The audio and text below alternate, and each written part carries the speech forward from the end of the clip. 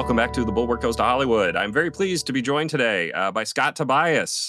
Scott is a longtime film critic, been reading him for many, many years. He just launched a Substack with Keith Phipps, which we'll talk about in a minute. It's called The Reveal, but you can find that. Go check that out. I'll have a link to it in the email here. Sign up for it. It's going to be good. But also, he does the Next Picture Show podcast. He does he was at the Dissolve and previous to that at the AV Club. We're going to talk about this a little bit too, I hope. And also freelances for the New York Times and the Guardian, all sorts of places. Scott, one of the best film critics in the biz, and has kind of seen a lot of the changes in the business over the course of the last 25 years or so. Which is what I wanted to bring him on here to talk about today. So thank you for joining me, Scott. Really appreciate it. Thanks. Yeah, I've survived somehow. 23 years of doing this. It's not easy. I mean, so this, like I said, this is a show about the business of Hollywood mostly, but the business of film criticism is also kind of in rapid flux. And, it's never been an easy business to make a living in. The number of people who can be paid to write about movies at any given time, at any point in history, is never going to be super high. But it is even harder now, I would say, with the decline of the daily papers and the decline of monthly magazines, decline of weekly magazines. Everything seems to be in decline, with the exception of Substack, which seems to be very, very much emergent or resurgent or whatever you want to call it right now. So let's talk a little bit before we get to The Reveal. Let's talk a little bit about your history working for the AV Club and then going to start the Dissolve and how that all came about. What was the AV Club's deal back in the day? Okay, so how I came on with the AV Club was very early in the beginning. I met Keith Phipps while I was in grad school at the University of Miami. We happened to both go to a junket, our first junket for both of us in New York for Scream 2 and Good Will Hunting. And we just happened to sit next to each other. We got along really well. We talked all weekend. At that point, Keith was part of a skeleton crew. I mean, the Onion was only in print in two cities at that point, Madison and Milwaukee. But they were just about to expand to Chicago in print. And so there was going to need to be an expansion of coverage in the section. And so I started freelancing for them and did so for about a year and a half while I was working on my master's in cinema studies.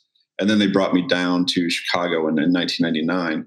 And at that point, it was, the AV Club and the Onion, they're all about sort of slow expansion into cities, like the print edition. The print edition really was the big driver in terms of money.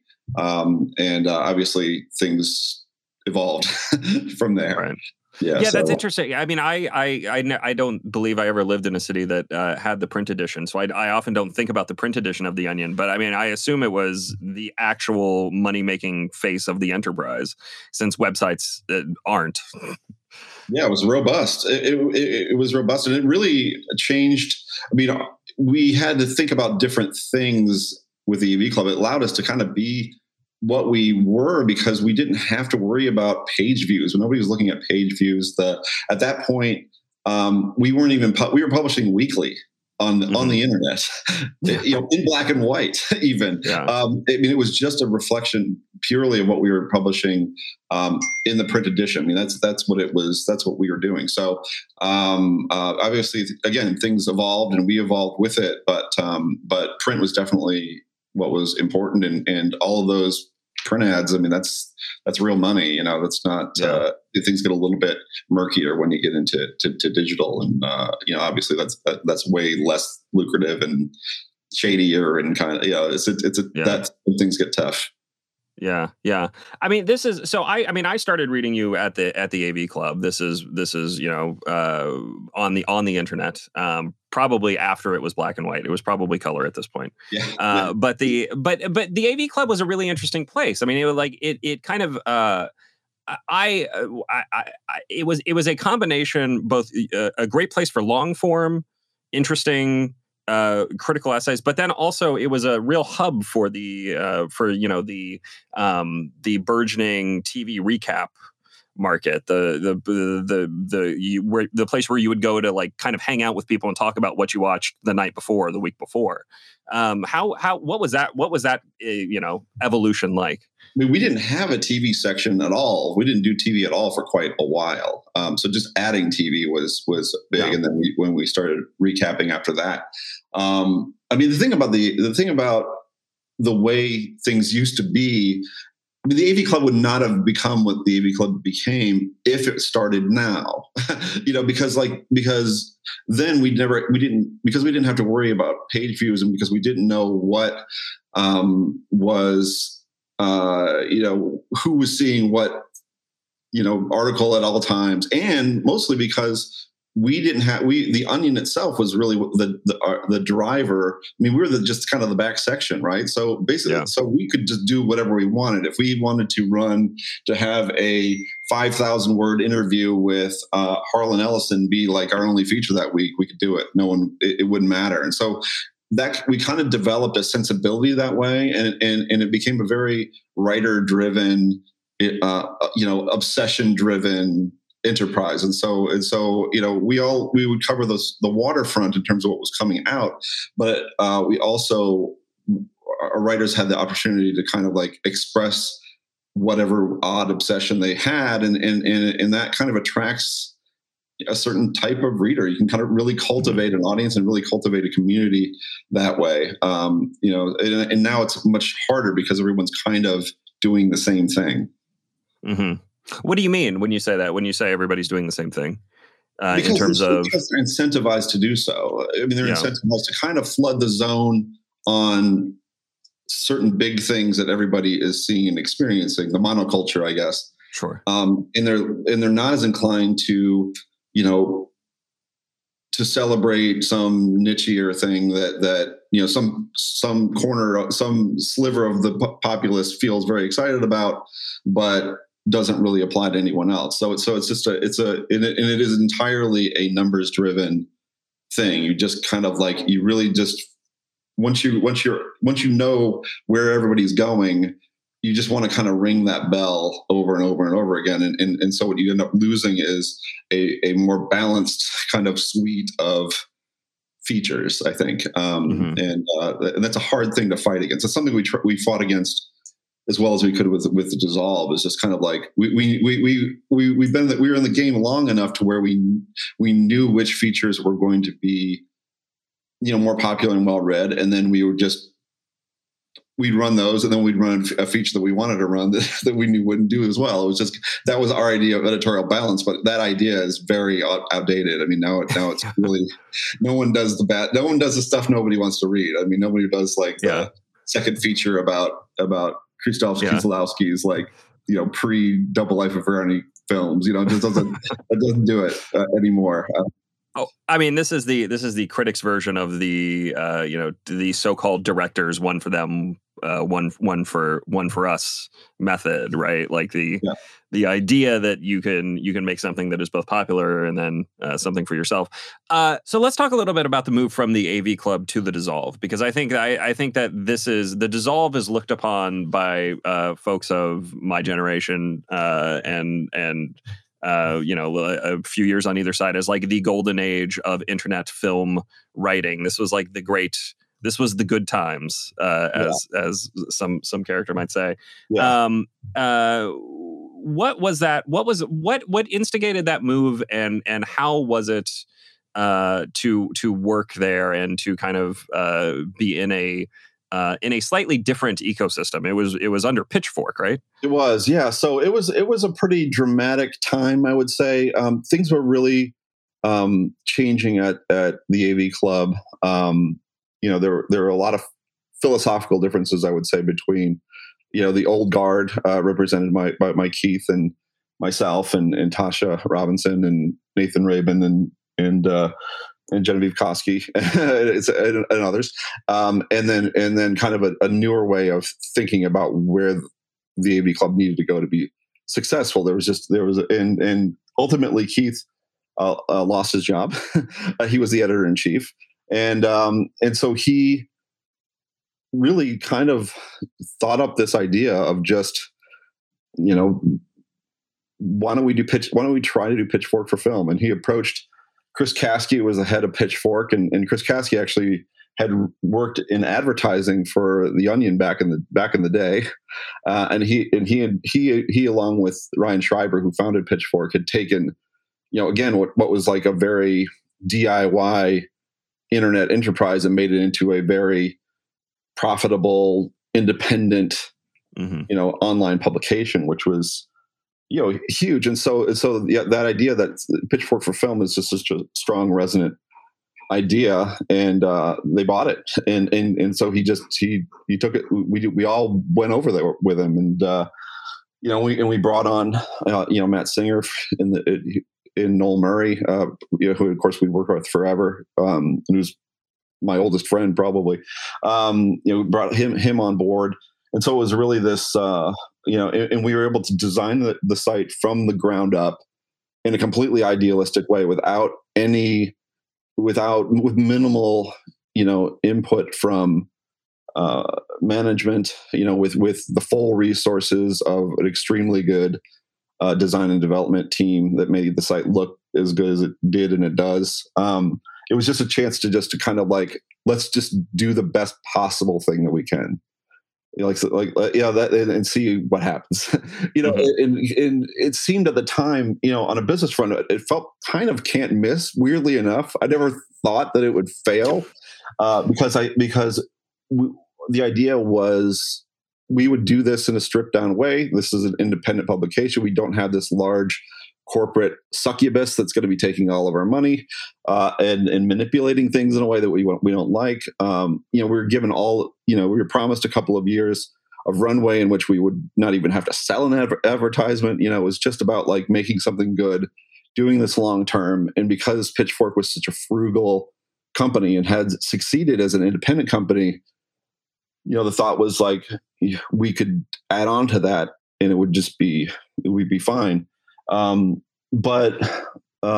we were, in a way. I mean, we did what we wanted to do. I mean, I think the 2 years that we existed, I was extremely proud of the site, of course, but on a business level, the way digital media and digital advertising was headed, it was structurally impossible for us to succeed. It was structurally impossible for Pitchfork itself to continue to succeed, which is why Pitchfork is a Condé Nast company now and not an independent enterprise, because all of that advertising money was being sucked up, or what advertising money there was being sucked up by major, digital enterprises like Vox and Vice and places that just had a much bigger gravitational pull.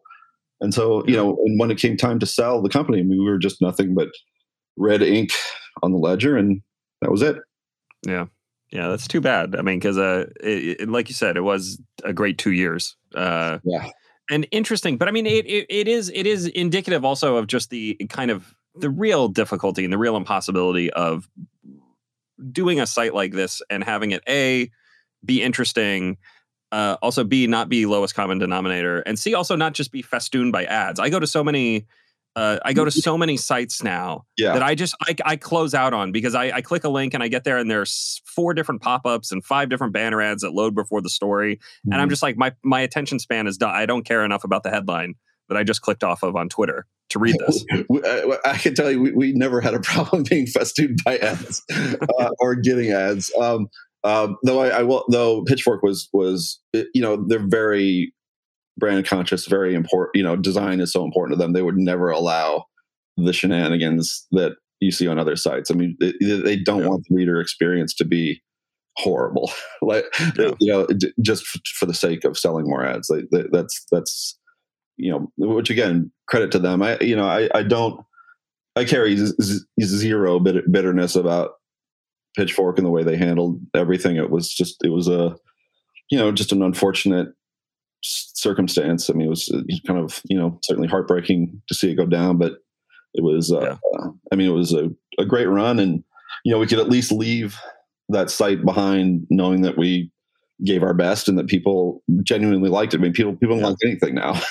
So if people like your site, maybe like a website. That's a pretty good and rare thing. And the dissolve is still there, right? If you go to the dissolve, the site is still. Yeah, we still have to kind of keep fighting for that, actually, Elizabeth. Okay. Sometimes there's certain like licenses expire and stuff. We kind of have to find whatever connection we have. And we were given a promise the day that was almost the first question I asked. I think when they pulled the plug, it was like, I didn't want the site to go away.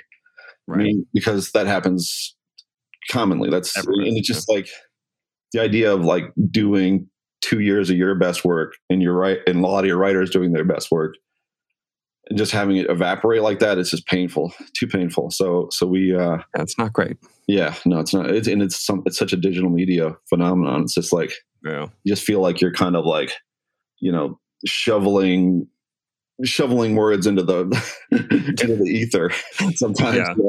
And we didn't want that. We wanted it to be preserved if we could. And so far so good. I mean, one day it won't be, probably, but we're still up 6 years later. Yeah. So let's talk about the move to Substack for you. I mean, obviously there's a lot of freelance work in the meantime, since but let's talk a little bit about the reveal, because I think it's really interesting that Substack is making an effort to prioritize actual criticism. I mean, you guys are coming aboard. Ty Burr came before, as we had discussed. I think there are some other names. There was somebody else who you had mentioned that I've now forgotten. Yes. What do you make of the of that effort on their part to kind of? Well, I mean, I think they want to kind of.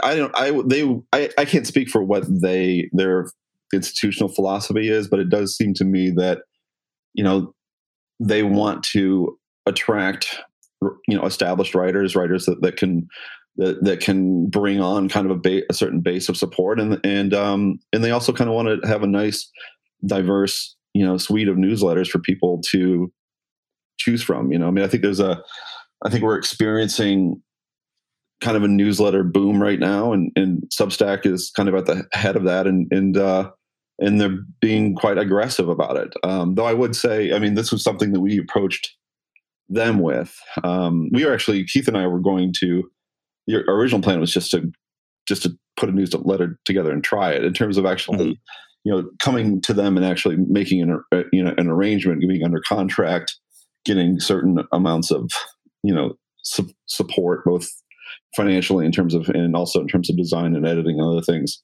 That came later, but that was a very good, smooth process, and they were very eager, and so it was a good deal for us. Yeah, Substack is interesting. I mean, we're full disclosure. If you may be listening to this on iTunes, but the Bulwark Goes to Hollywood is hosted on a Substack platform. But it is interesting to me just how good a sense they seem to have for the pro stuff. Which I'm not part of Substack Pro.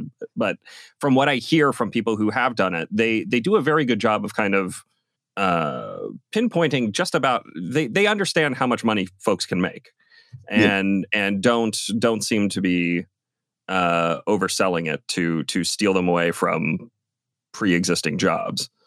Yeah, no, they don't. I mean, the good thing too is like they have skin in the game now, right? It's like if we were just to start the thing independently, they would just get a cut of whatever we brought in. Right. But here, if they're making a very tangible and sizable investment in us, that means that they have to be kind of active and really in support, and it also means reassurance for us. And I think that's important for other kind of pro writers. I mean, I've got a family, I got kids to feed. Right. I can't like spend 20 or 30 hours of my week on something on the hopes that it's going to get enough subscribers to bring in money. It can't. So this gives you that assurance that you can kind of gives you the runway that you need to kind of establish yourself, and hopefully after a year, which is how long these contracts last, you'll have built up enough of a subscriber base to where you can kind of just go forward on your own. So that's the idea anyway. And the nice thing about Substack too is that as opposed to running a big, broad, general website, you can kind of narrowcast for that 1,000 true fans, right? The quote That unquote. is completely right. This is somehow a pure enterprise than the Dissolve, which I did not think was possible. I mean, there's literally Keith and I can do whatever we want, and this is what we're doing. Like, we're writing about whatever essays we feel like we want to write, we're going to write. Whatever reviews we want to write, we're going to write. Whatever conversations we feel like we're going to have, we're going to have. It's like there's no one is looking over our shoulders. It is and the hope is just, you don't need that much. I mean, we need more, but like, you need a certain amount of people to make that a sustainable proposition, but it's not an insane number of people. It's just, and so you can find, it's like the opposite of everything I described about digital publications. It encourages you to have a niche. It encourages it encourages individual personalities and sensibilities. And under the thought that you don't need as many people to follow you, but the people who follow you are going to be really intense about it, and that was kind of how we built the AV Club, of just like, we were very niche-y at the time, and that earned us a very solid baseline of support, and that's all the support we need for something like this. Yeah. I mean, it is fascinating. I mean, I think one way that people know you, and I'm gonna apologize ahead of time for bringing this up, as being the anti-Shrek guy, which is so weird because you've had a whole career based on like loving things, and there's this one essay in The Guardian that you write on what was it, the 20th anniversary of Shrek that kind of went viral, and people were very mad about it. Sure. But it is a weird indictment of the internet ecosystem, right? Yeah, I mean, while I was kind of known as the anti-Birdman person before, so it's always kind of the ones that ones that stand out, the anomalous things that kind of get you the attention. Because of course, I write for Shrek. It's like, I write anniversary pieces constantly for The Guardian. I'm on that beat. In fact, I've got ones coming up on The French Connection and in Mulholland Drive, and spoiler alert, I'm going to say nice things about both of those movies, but like, I don't know. Should I miss it? What was the other question again? Well, what is it? Just like, what is it about the internet media ecosystem, right? That like kind of that turns everything, that turns hate into more easily monetized or just shareable than appreciation. Oh, I don't know. I mean, I didn't. On my end, on that particular piece, it was just like, it was very banal in the sense that, because I do write these anniversary pieces, and it's like a one-line pitch I get from my editor, Ben Lee. It's like, it's Shrek at 20 ? And I'll say, and I wrote back, with the proviso, I don't like the film very much. Is that okay? And there it is. The essay got written, and then it got posted, and it got shared. I mean, it was unusual, I think, when an anniversary hits, particularly an anniversary of a film that large, you expect, these kind of glowing retrospective pieces, maybe get some talks with the original animators, or, you're kind of getting that perspective. So it's pretty rare to kind of use, an anniversary, which is a time that we are supposed to celebrate these things, as a chance to, as the time to kind of like rain on that parade, So right. So I think it kind of stood out for that reason. But I'm not sure. I mean, the thing was troubling for me is just like the idea of criticism at all being just shocking. Like, why? How could you do? How could you do this? Just, you know what I mean? Just like, people are surprised that you can have an opinion that is negative about something, particularly something that's pretty widely beloved, and it gets really hostile. It was, I had a lot of fun, honestly, on my own, but it was just an incredible, 2-day long, just deluge of hatred sent my way. Fortunately, they didn't include my my like Twitter handle or something on the tweet, or it would have been even worse.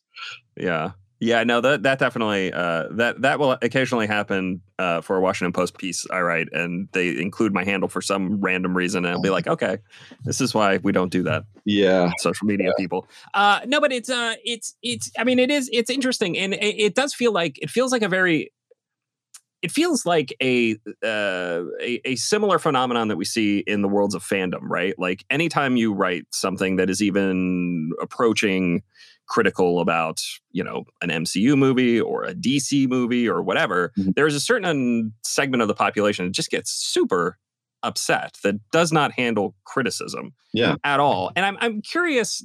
I have a theory on this, and it is that we have wrapped our own identities, or some people have wrapped their identities in things not only being entertaining but also approved of culturally and critically, that it creates a sort of like it just makes them feel bad as people to have these things criticized in a way they don't like. yeah. I don't know. It's a phenomenon that I can't. I don't have any good theories. It's just it is. It's so foreign to me. It's like you know, I mean, the weird thing about me is that I actually wanted to be a film critic when I was a teenager. That's all I wanted to do. And the impulse to do it was like, some part of the impulse was to do it was like, I don't have to, is that I can stand against the machine in a way. Like I'm apart from all of this stuff.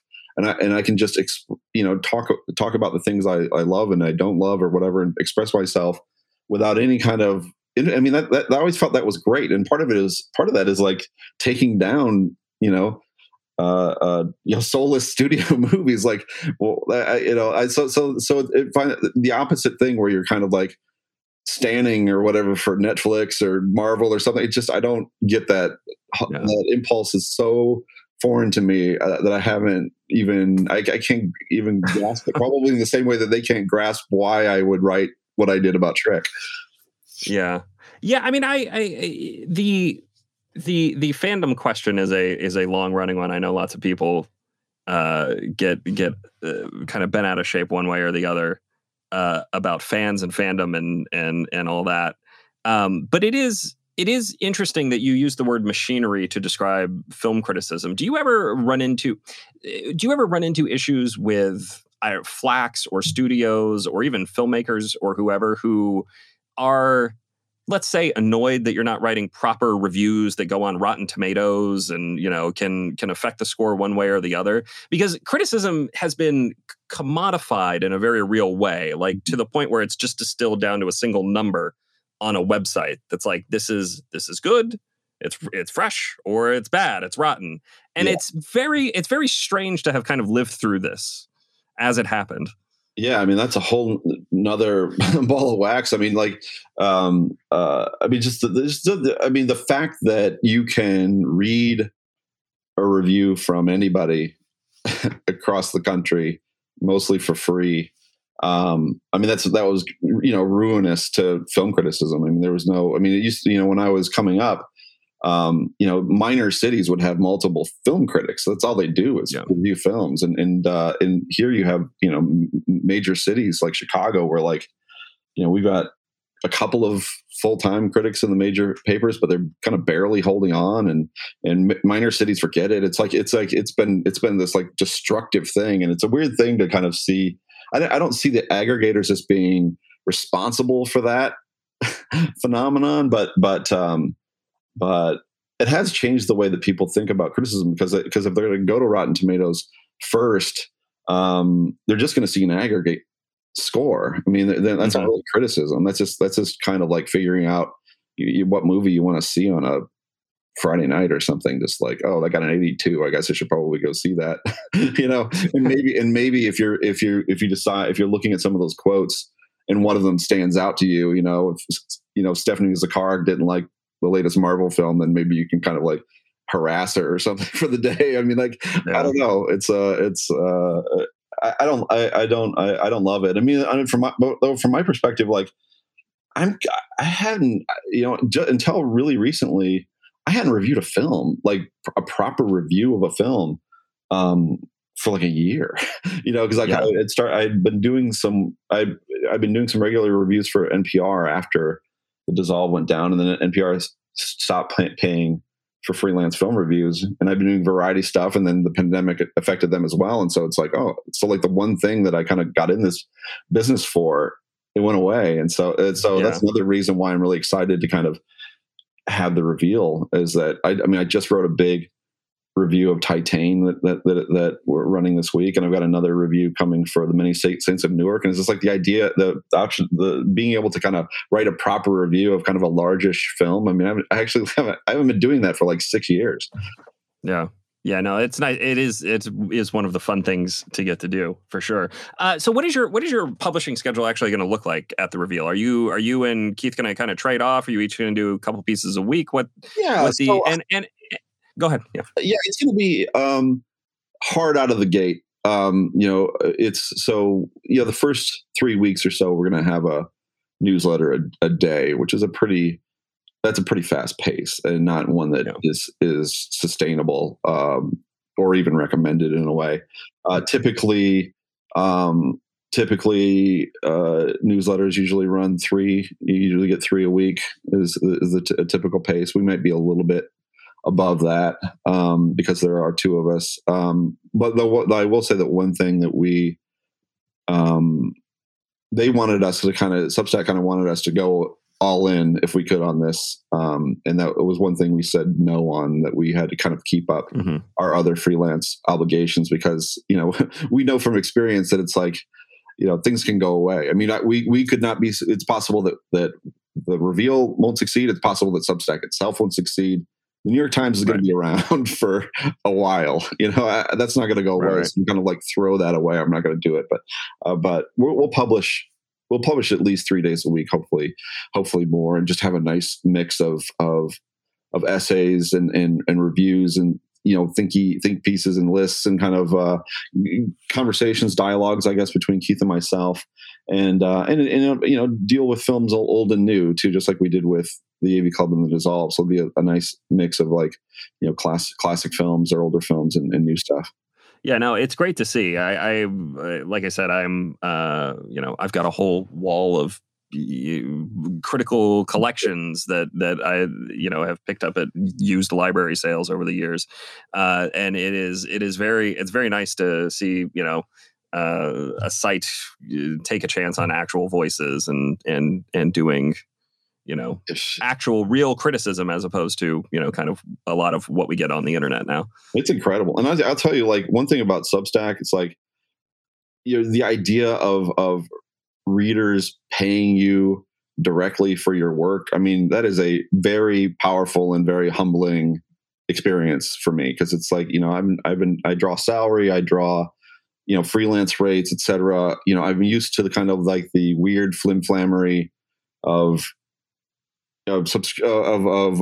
circulation numbers, and then digital numbers. And it's this is so direct. This is you have this many subscribers. They are paying you for this work because they think that you're worth reading. And it's an enormously powerful feeling. And it's been really great to experience this week. Yeah. Well, that's good. I'm glad. And things seem to be going well so far in the first week here. You guys are doing. Was hugely successful by our estimation, and it's just a matter of we have kind of a idea of where we would want to be to after a year to make this a long-term proposition, and obviously that's a bigger mountain to climb, but once you to mix metaphors, I guess, we have a snowball going down the mountain at this point. We have it's getting, we have a solid start, and now comes kind of the slow build of just kind of earning people's support and continuing to put out work that's as good as we can make it, and trying to find, an audience that's going to want to read it and hopefully pay for it. But so far, so good. Awesome. Well, Scott, I always like to close these by asking if there's anything I should have asked. What is your, if there is there something that I have not discussed, we have not talked about from the evolving world of film criticism, or specifically with what you and Keith are doing at the reveal? What should folks know? What do you want folks to know? Well, one thing that I would say, again, to sort of promote the site and promote what we've been doing for a long time is to try to build a community where conversations are a little bit different and better. I mean, we did sort of famously have a decent comment section in the Dissolve, and that was not by accident. It was about setting a tone that commenters would feel comfortable and would reinforce that tone. And we hope to kind of carry it over to the reveal and make it a place where people can kind of express their opinions and their enthusiasms and stuff together, and have some kind of a community because the kind of discussions you can have, over social media, Twitter especially, can be really fraught, and in addition to not being all that in depth in a lot of cases. And it's like, and also, so this is maybe a chance to kind of build our own little nest here and make it kind of a welcoming place for, like-minded people who really, love movies and want to go deeper into them and want to find other people that share their interests. So that's our hope here. And that's really kind of like at the heart of what we're attempting. Yeah, I love that you mentioned the comments, and I'm glad that you brought that up because it is interesting that, like, for the longest time, and I think this is still true at most general readership sites, is the rule is don't read the comments, don't read the comments, just don't subject yourself to that. But as you mentioned, the Dissolve was better, and the AV Club I had a reputation for being pretty good for a while as well. But the weird thing about Twitter, which I love and I'm addicted to, and it is what it is. But like the weird thing about Twitter was that it really did bring the comments section to you. It was like, this is, if you want to have a bunch of people screaming at you, I got a good website for you. It's called twitter.com. And the idea of having a nice curated place, or not even curated, just like self-curated people who are there because they want to be there and because they're willing to spend the money to be there, is very nice. I mean, it's a different kind of thing because it's just I think you approach it differently. It's not quite as tribal, I guess, or like there's a real you just express yourself in a different way. I mean, I'm certainly used to the kind of combat that takes place on Twitter. I mean, my internet experience really started with Usenet, with rec art. It's like rec arts movies, current films, or something like that. I was, that's where kind of I went to war. And I mean, that's just pure aggression there a lot of the time. Though again, you can find little communities there. So I was used to. I'm not as shocked by Twitter as a lot of people are because I'm used to that kind of discourse.